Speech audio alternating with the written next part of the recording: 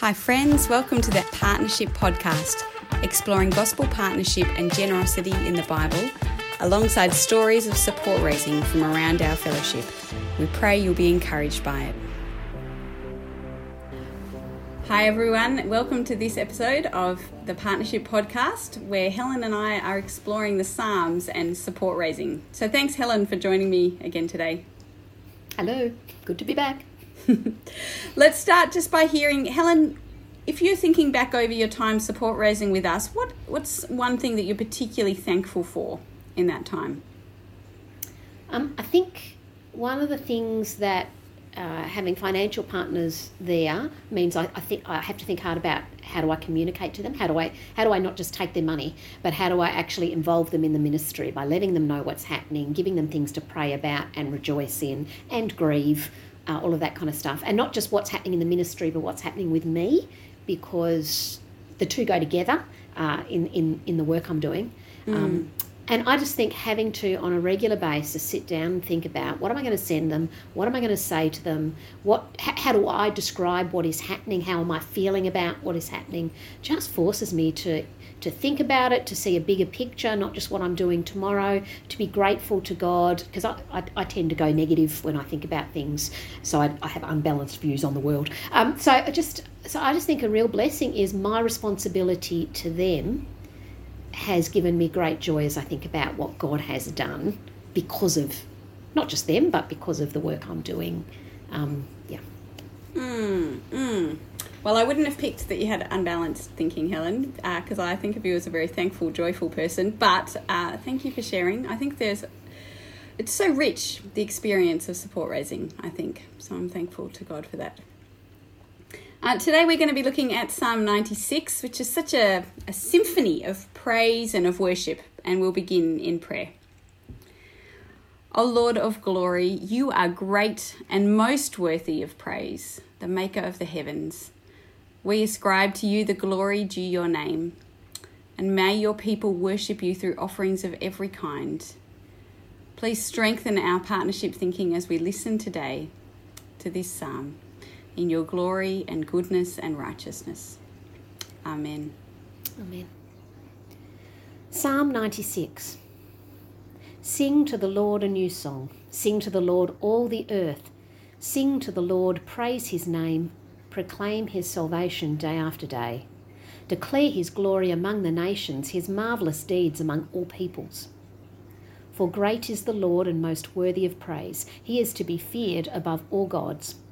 For all the gods of the nations are idols, but the Lord made the heavens.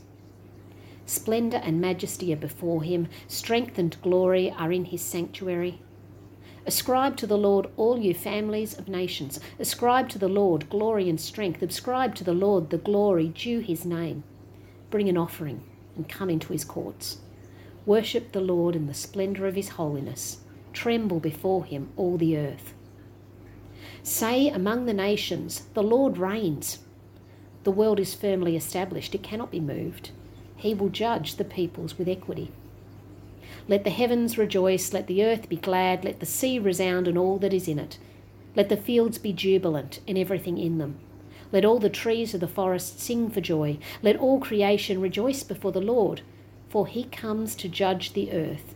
He will judge the world in righteousness and the peoples in his faithfulness. Well, I just was struck as we read that, how much what we're doing and what we should be doing in our work, both with our partners and our students, is inviting people to praise the Lord's name and to proclaim his salvation day after day, to declare his glory among all peoples, and including the uni students of Australia and the partners that we have in our churches. That because we know this Lord, I mean, that's the background, isn't it? We experience this to be the truth about the Lord.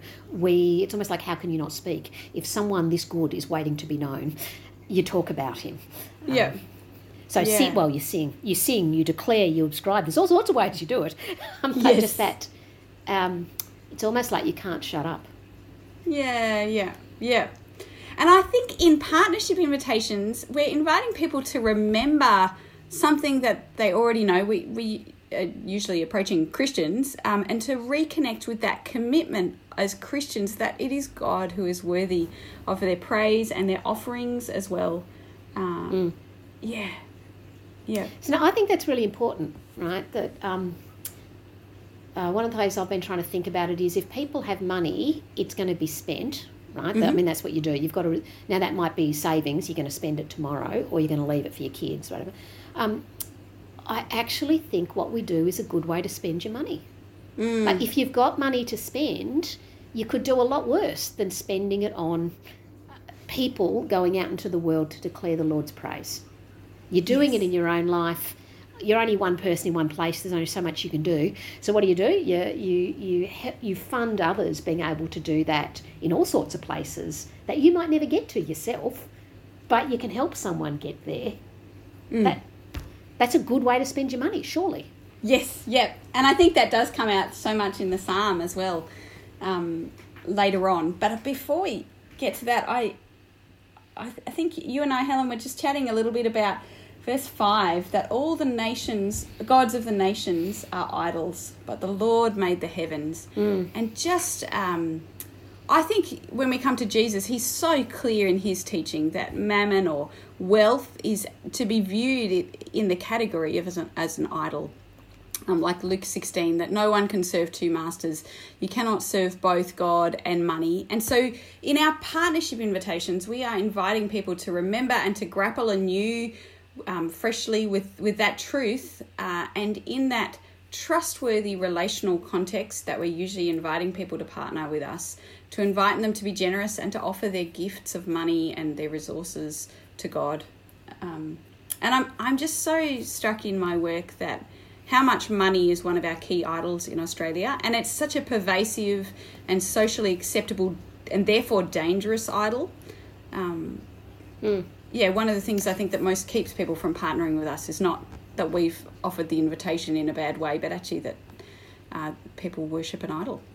Christians worship an idol. And I wonder whether our knowledge of that, both in our own lives, we can be tempted to worship it, and our knowledge of our community and what that looks like, that I think can sometimes make it hard for me to talk about it, because you're not meant to talk about how people use their money, right? Because all of a sudden that's confronting, particularly Christians, right? If your conscience is pricking you at some point, you don't want to talk about it. Better not to talk about it. Let's just hide it and no one will notice. And so I think that if it's an idolatry in our community and that kind of filters over to us, we don't want to talk about how we spend our money, because then we become accountable for it, or we worry people are judging us for it, or we're comparing ourselves with them. And so it's best not to talk about it at all. Because I'm fascinated I can talk with people about how they spend their time, perhaps challenge them or be challenged by them, like it goes both ways. What does it look like to devote your time to the Lord? I can have a reasonably robust conversation about that and find it a really positive experience, because even if we don't always agree, right, we're trying to help each other serve the Lord joyfully and fully. Somehow you feel like you're walking on eggshells, like personally and with other people, if you have that kind of conversation about money. But theologically, right, theoretically, both of them are just resources given to us by God. That's all they are at one level, and yet I can talk about one reasonably comfortably and another I can't, which I think is just this how strong idolatry is. Yes. In my fear of my own decision making and my fears for others, and therefore a community norm where you never talk about it. Yeah, I agree. And I think it extends even into our teaching on campuses. So I think Jesus does not shy away at all from talking about money. And in the Psalms here, like talking about idolatry, talking about offerings, the Old Testament is full of people being called back to offer the tithes and to offer the sacrifices and the offerings that God is worthy of. And yet it's so easy for us to take a passage that talks about money and offerings and idolatry and not apply it to money, that the application becomes about something a bit easier or something that we decide is more relevant somehow to students. But I think, I just think we need to keep encouraging people to recognise that the Lord reigns, and so it's not at all foolish for people to offer their money to him and for his purposes in the world. Yeah. And in doing it, it feels risky, because that's what we've been conditioned to think. And so then it becomes, you look at, I was thinking about verse 1, sing to the Lord a new song. It's almost like there's newness. It's hard to discover the newness if you never do it. Yeah. And so I assume that's partially what this means, right? I have something, it's the same God, the Lord reigns, but I've had some fresh experience or learnt something new about him. So I sing a new song because I've got a new story to tell. Hard to do that if no one's taking the risk to have the conversation or ask for it. There's no celebration because there's been no risk. Yeah. And I think in verse 8 there's such a clear connection here between the worship of God and bringing offerings. Ascribe to the Lord the glory due his name, bring an offering and come into his courts, that as we approach him, we do so with offerings. And I think sometimes it's easy for us to think, oh yeah, that was an Old Testament concept, that was how they worshipped God then, but now we worship God in other ways. We worship him with our bodies. We have this sense of the purity of keeping our bodies pure, or offering our songs. Often, people just say worship is, or to speak as though the only way we worship God is with singing. But I think there is actually more continuity than we realise. So I love Paul's words to the Philippians in Philippians 4:18, when he talks about the gifts that they've sent through Epaphroditus and how those are a fragrant offering, an acceptable sacrifice, pleasing to God. And so I think that as we talk about the gifts that partners give to us, we could actually use the same kind of language. It would be entirely appropriate to speak of them as fragrant offerings, acceptable sacrifices, and so much more then in line with what's happening here in verse 8, that the people are ascribing to the Lord glory and bringing an offering. And is it Philippians where Paul says to them, look, I'm really good. I'm content with a lot and I'm content with little. I'm actually saying this because it's really good for you to give me money. Yes, isn't that effectively what he says? I don't need it. Seeking the credit. Could come across as ungrateful, but it's actually, it's for you, people. It's for you. Yeah, credit to their account, I think. Yeah. Which is this offering thing, I think. Yeah, that's right. And again, I think with the Macedonians, the Philippians, when in 2 Corinthians 8, when they're offering themselves, they are offering their gifts, they're offering them first to the Lord. And I think here again you see these offerings that are brought in verse 8 will actually be eaten by the priests, or are many of them that will be providing for the priests. But they are primarily actually an expression of praise and of worship to God. Just like what people offer to us as well. Yeah. Now, what do we think about among the nations, among all the peoples? It just seems to be a real emphasis throughout this psalm that you speak and it's public. Yeah.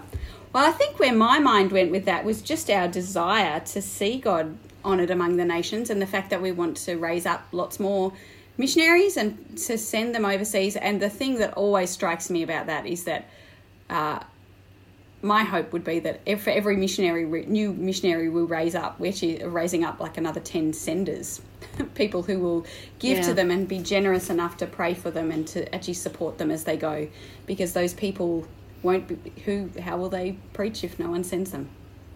So if this is a vision that excites us, money is actually going to be involved in that. Yes. Yeah.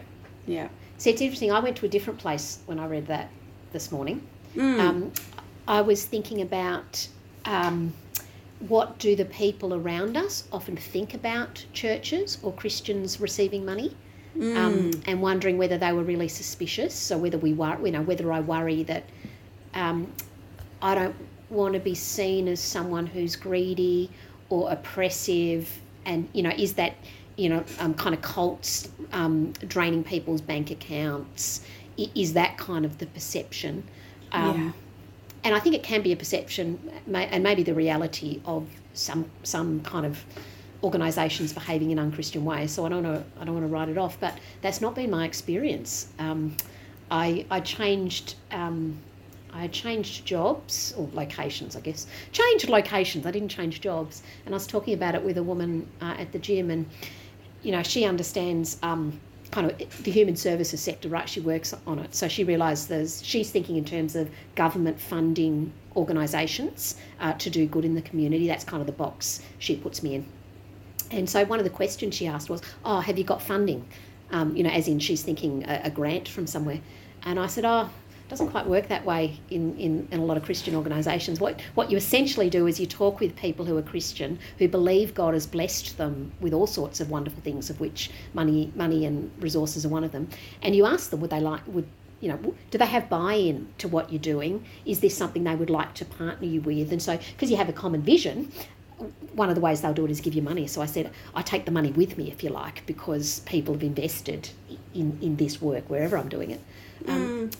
She just burst into tears. She thought this was just such a beautiful moment of community, because she understands that people are really, in her mind, people give very little. Generosity looks like a $200 donation, which is wonderful. I'm not belittling that, but that's kind of her picture of it. So to actually have people I've got people who've been partnering with me for 20 years, to have people who would be that committed, she just thought there was such beauty in that. And so I actually wonder whether, if we get this happening well, people can see this and ascribe glory to God, because they think there's such a beautiful cohesion and interdependence that they don't experience that often. So I was thinking about that. I thought, I've got to change my view. There is a right way of doing that is actually beautiful to the surrounding world, because it speaks of selflessness and common purpose. Yeah, absolutely. That's helpful, Helen. The psalm then moves on to talking again about creation and God's judging of the nations, and just how good that is, that he's going to judge the peoples with equity, and he'll judge the world in righteousness, and the peoples in his faithfulness. My heart lifts at the description of how the heavens and the earth and the sea and the fields and everything in them, all the trees of the forest singing for joy and just rejoicing before the creation. And so again, I feel like, just really good for us to be out in creation. Go for a walk if you're stuck in your support raising. But just reflecting... I feel like I must be impoverished because I live in the city. What does that mean? I've not really thought about partnership development as being hindered by the fact I live in the city instead of the country. So interesting. Yeah, the Adelaide Hills provide many beautiful spots to walk. Anyway, you can look in books. I've really enjoyed looking at books of creation. But I think there is something about the creation that helps us to just rejoice in God. Anyway, that's an aside in this passage. But I think here just that I'm struck by how much this whole thing of biblical worship, with all of its generosity and offering back to God what he has given us already, it's come from him, just by how much it's accompanied by joy. And here it's a noisy and kind of all-inclusive joy, but it is joy, delight, celebration. And that's so often the picture of biblical generosity and worship, I think, that we see throughout the scriptures. And so I'm not unrealistic. I recognise that support raising can be incredibly draining for our staff and can be a very difficult thing to do, and often can plunge people into, as we were talking about a couple of weeks ago, being brokenhearted and crushed in spirit. But I do still think there's a place to say, I want for all of our staff to experience a measure of joy as well in what we're doing here. That, as you said with the woman at your gym, that what we're doing is a beautiful thing. And when God's people are generous and joyfully, so willingly, cheerfully giving to God's purposes, and just the goodness of that fellowship supporting us, all being devoted to praising God together and declaring his glory. Actually, there's just such a goodness in that there should be, hopefully amidst the other things that you're feeling, a measure of joy as well. And I think that leads to the new song, because it just bubbles forth, doesn't it? Because what else would you do? But sing. Yeah.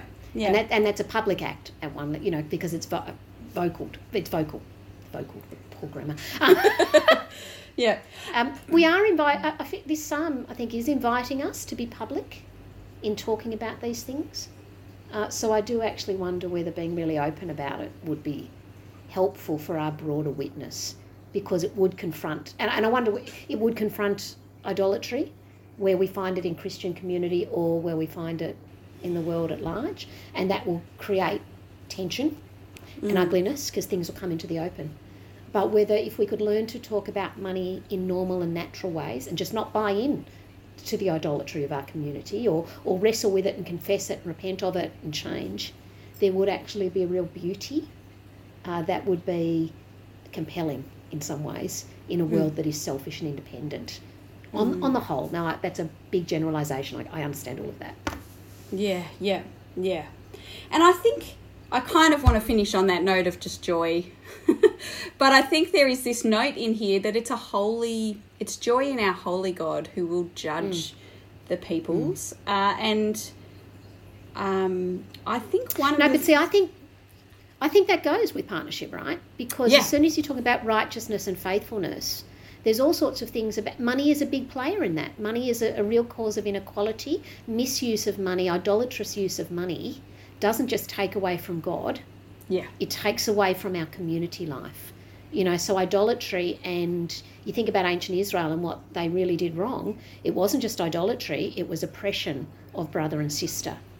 I think the two go together because this is about you're giving to a central purpose and fund which everyone comes into and participates, or you're keeping it for yourself, right? So justice actually makes a whole heap of sense there. That's a cause of joy, because it's joy that selfishness and greed will not carry the day. Yes, praise God. And I do think, that part of the judgment is about how generous we've been, whether we've withheld from the poor, whether we have used our money and our resources. Like in the parable of the tenants, how have we used the things that we've been given to steward? And just reminds us of that day when we'll stand before the Lord Jesus with great joy, able to stand because of what he's done, but also giving an answer for what we've done with our earthly resources that he's entrusted to us, our lives and everything we have. And praise God that he will judge us, and that he will judge all peoples with equity. It'll be a just judgment. Wonderful.